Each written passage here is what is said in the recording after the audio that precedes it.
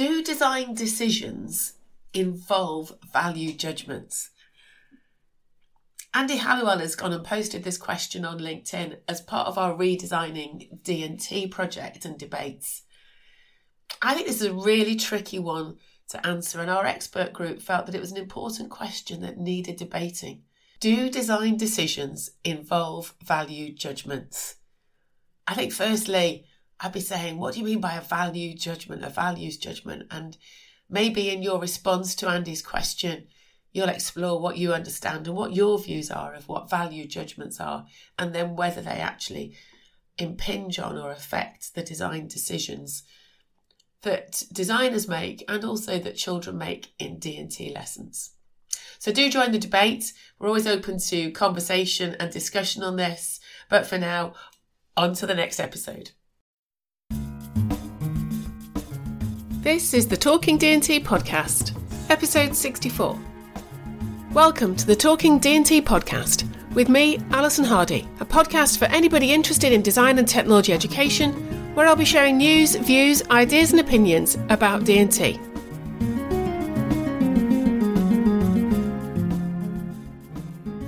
This is the final episode of the 4-part that I said I was going to do about the history of design and technology.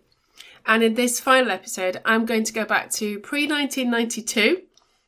I appreciate that some people listening will go, but I wasn't born then. Well, I was definitely born then, and I was just graduating from Brunel University at that point. So pre-92 was really important to me in terms of shaping my view of design and technology, and it's where I got my experiences of design and technology as a pupil. So I'm not going to go right back to before my time at school. I'm going to go a little bit to the 70s, mainly the 80s, and then into the early 90s. But I'm not going to go every year, so it's not going to be a really long podcast episode. Or it's not planning on being, unless I go off at some different tangents and talk about some of the things that I did in design and technology when I was at school. But I am talking in tandem really around what was happening nationally, politically, about curriculum for all school subjects, because this was pre the national curriculum. But I'm also very aware that I studied, my schools, my primary school, my secondary school, were in Wales. And there were some things that were different. So yes, up until the age of 13, I studied Welsh at school. Nope, can't remember an awful lot of it. But there were also some other subtle differences. So what was happening before 92, as I said, is there was no national curriculum. And different areas, there were lots of different exam boards. Some exams could be designed locally. I think at one point when I looked back at some of the work that I did for my doctorate, when I was writing about the history of design and technology, I think at one point there were over 70 qualifications for pre-16 that were related to design and technology. And so what that meant was that schools, teachers, departments had an opportunity to write their own curriculum and to work towards a whole range of different exam qualifications. Some of the, and it was also pre-GCSE, if you're before 1986. So we had O-levels and CSEs. CSEs were often quite locally written, so that meant that teachers had flexibility. But what it meant for design and technology, which only came into existence as a united, and I use that word united advisedly because is it united? Was it united? In 1992. Prior to that, there was home economics, craft design and technology, there was technology, there was design, there was all sorts of different pockets of activity. There were some major national projects. There was the project about design education that tend to be led by the Royal College of Art. I'm sure somebody will tell me if I've got that wrong. There was the technology project, which was led by Geoffrey Harrison at Nottingham Trent. There was the project led by John Eggleston over at Keele about design and craft. And so there's all these different factions, facets, aspects of what became known as design and technology. What isn't being mentioned there is home economics, but that was also being taught in schools.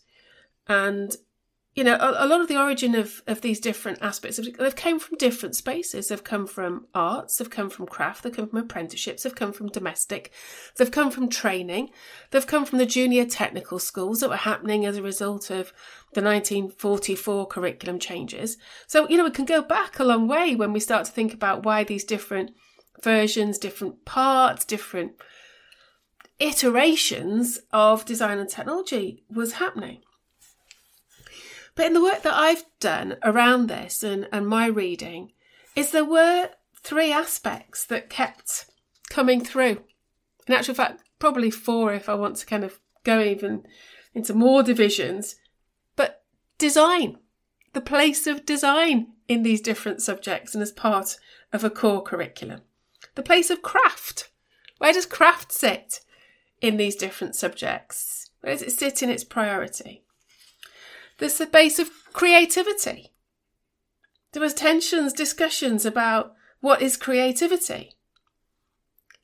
And then there was also technology. What do we mean by technology? And that was very much around Geoffrey Harrison's work.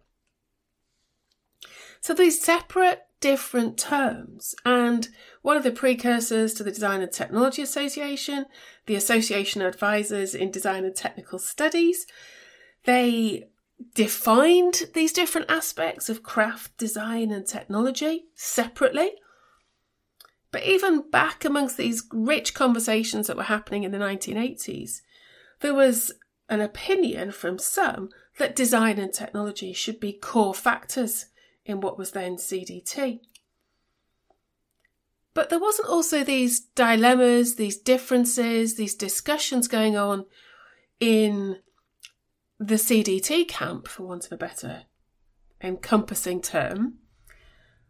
Home economics was having a similar debate, and as one person comments, I became increasingly aware that home economics was becoming a catch-all term, that practitioners are hard-pressed to have a clear idea of their work. And I don't think that's changed. I'm not convinced that there's a strong difference in our understanding or the external understanding of design and technology, whether people want to see it as home economics or design technology or product design.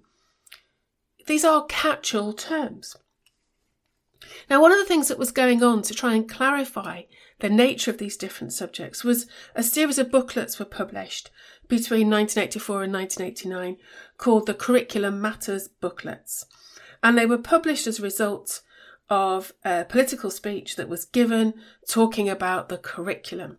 Quite a famous speech called the Ruskin speech that Callaghan gave at Ruskin College, and that kind of was seen as a key turning point into the national curriculum. I kind of love reading all these different bits about how things connect together.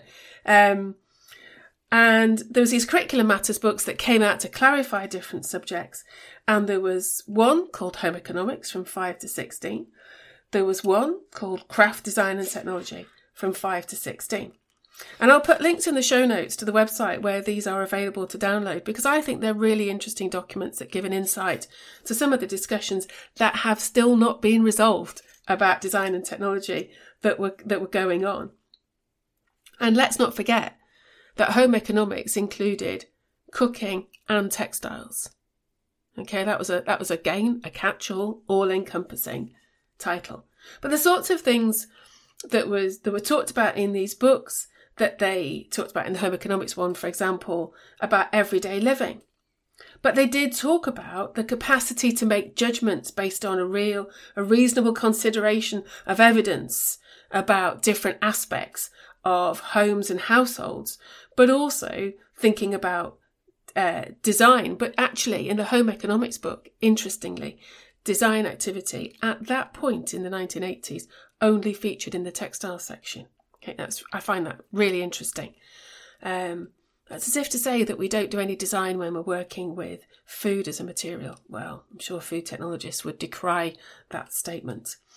And then CDT, the booklet about CDT, did talk about design as you'd expect. There'd been conversations that I've already alluded to, that design and technology was really a core aspect of CDT. And the sorts of things they talked about there is that design involved defining a task.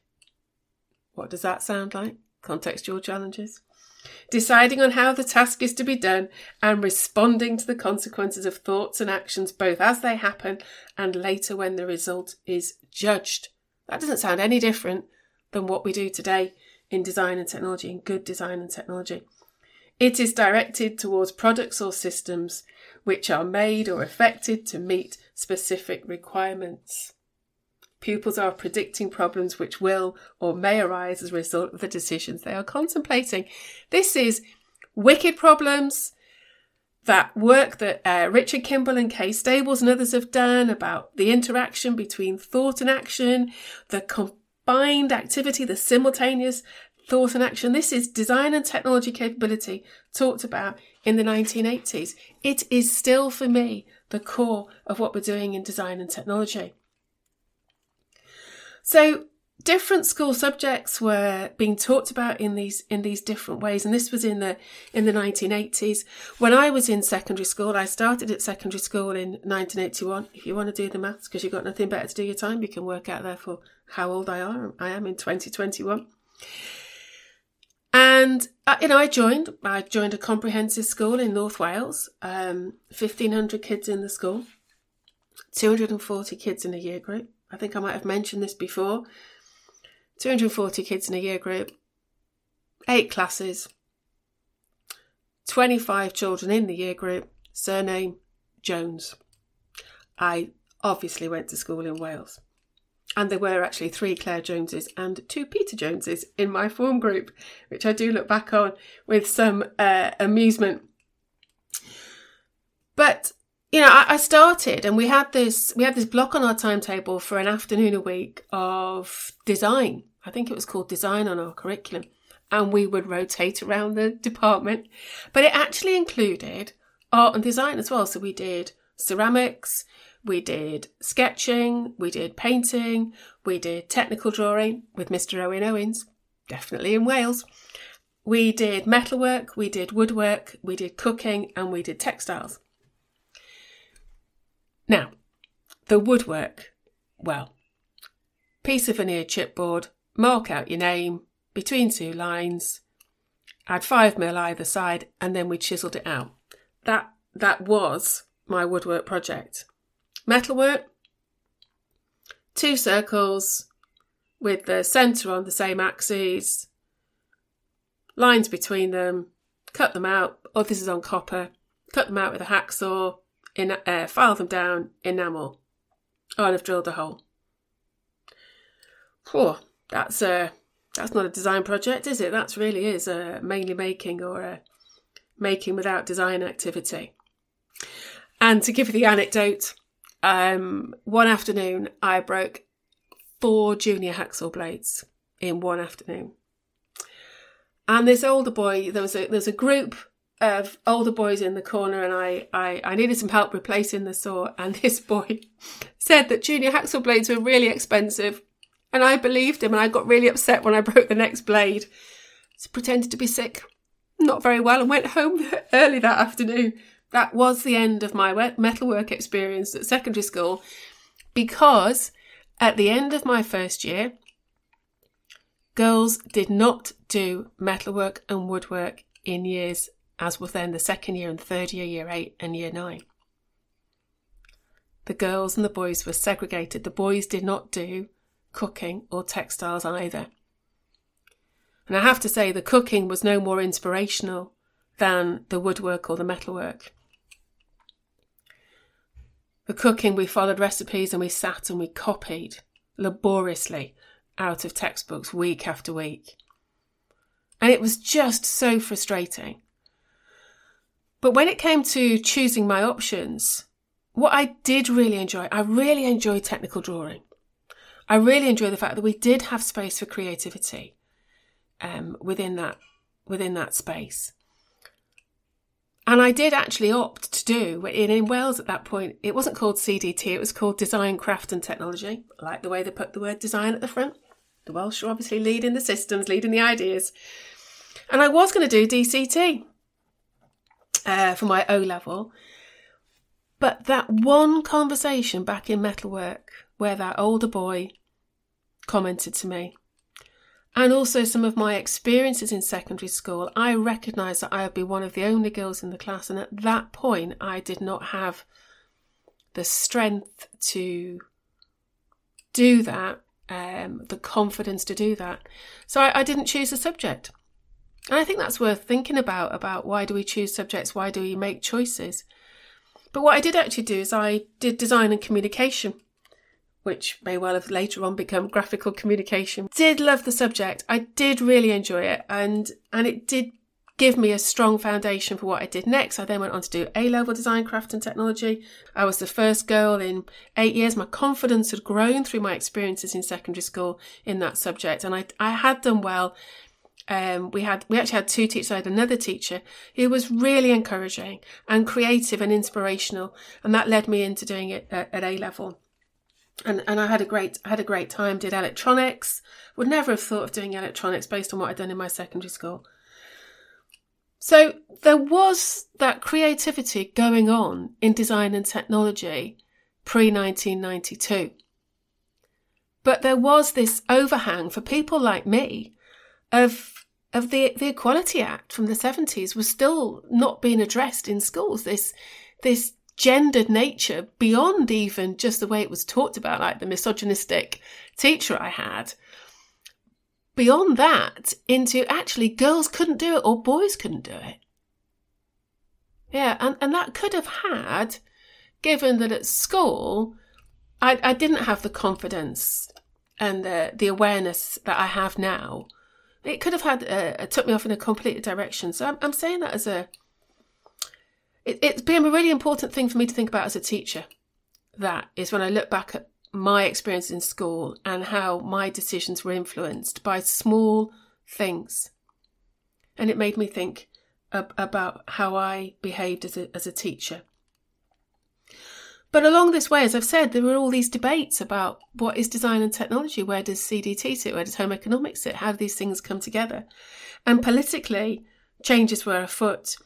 The government were wanting to bring in a national curriculum. And that did happen, and it started to happen when I was doing my degree at Brunel University. I actually almost went and did an engineering degree, decided it wasn't for me. I think it was when I was going for a sponsorship interview and with a company that designed gas taps. I kind of thought, I don't really think this is going to be the direction I want to go in.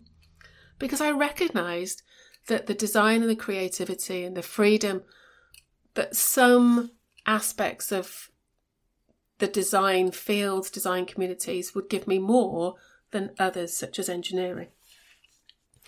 And so actually I changed my applications from engineering to design and technology with education. I went to Brunel University, was really inspired working alongside people who were doing the industrial design degree, exhibited at the New Designers exhibition in London, and had loads of opportunities.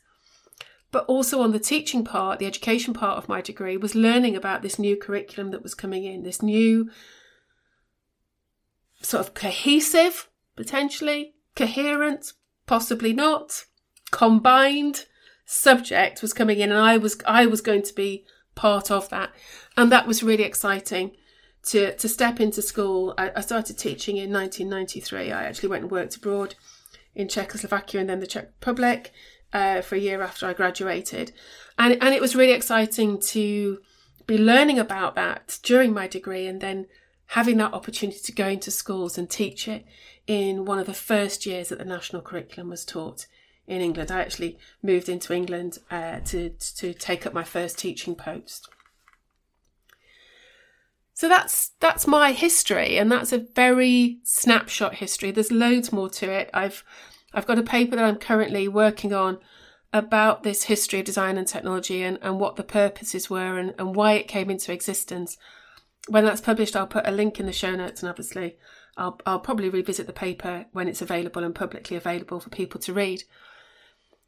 But I find looking back at history and looking back at what's gone on before where we are today is to realise that we are having some of the same conversations again, and to realise that some of the things are still unresolved, but also to think there are things we can learn from the past, and that we do have to do some acknowledgement of that past to be able to move forward. That's what I do in my research. I'm really interested about when people went to school, what they studied, where they studied, because I do think that plays out in what they value about design and technology. And I do think in order to move forward as a subject, we do need to think about what people value as individuals and as groups about design and technology. Whether they become and continue to be the articulated value of design and technology is another matter. But in order to bring people along, we have to understand where they've come from, what their experiences are, and how that has influenced their values of design and technology, because that will continue to be played out in the future of design and technology. Anyway, as ever, thanks for listening. I hope you found that interesting.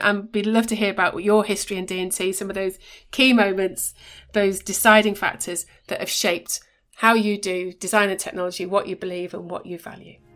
Thanks for listening.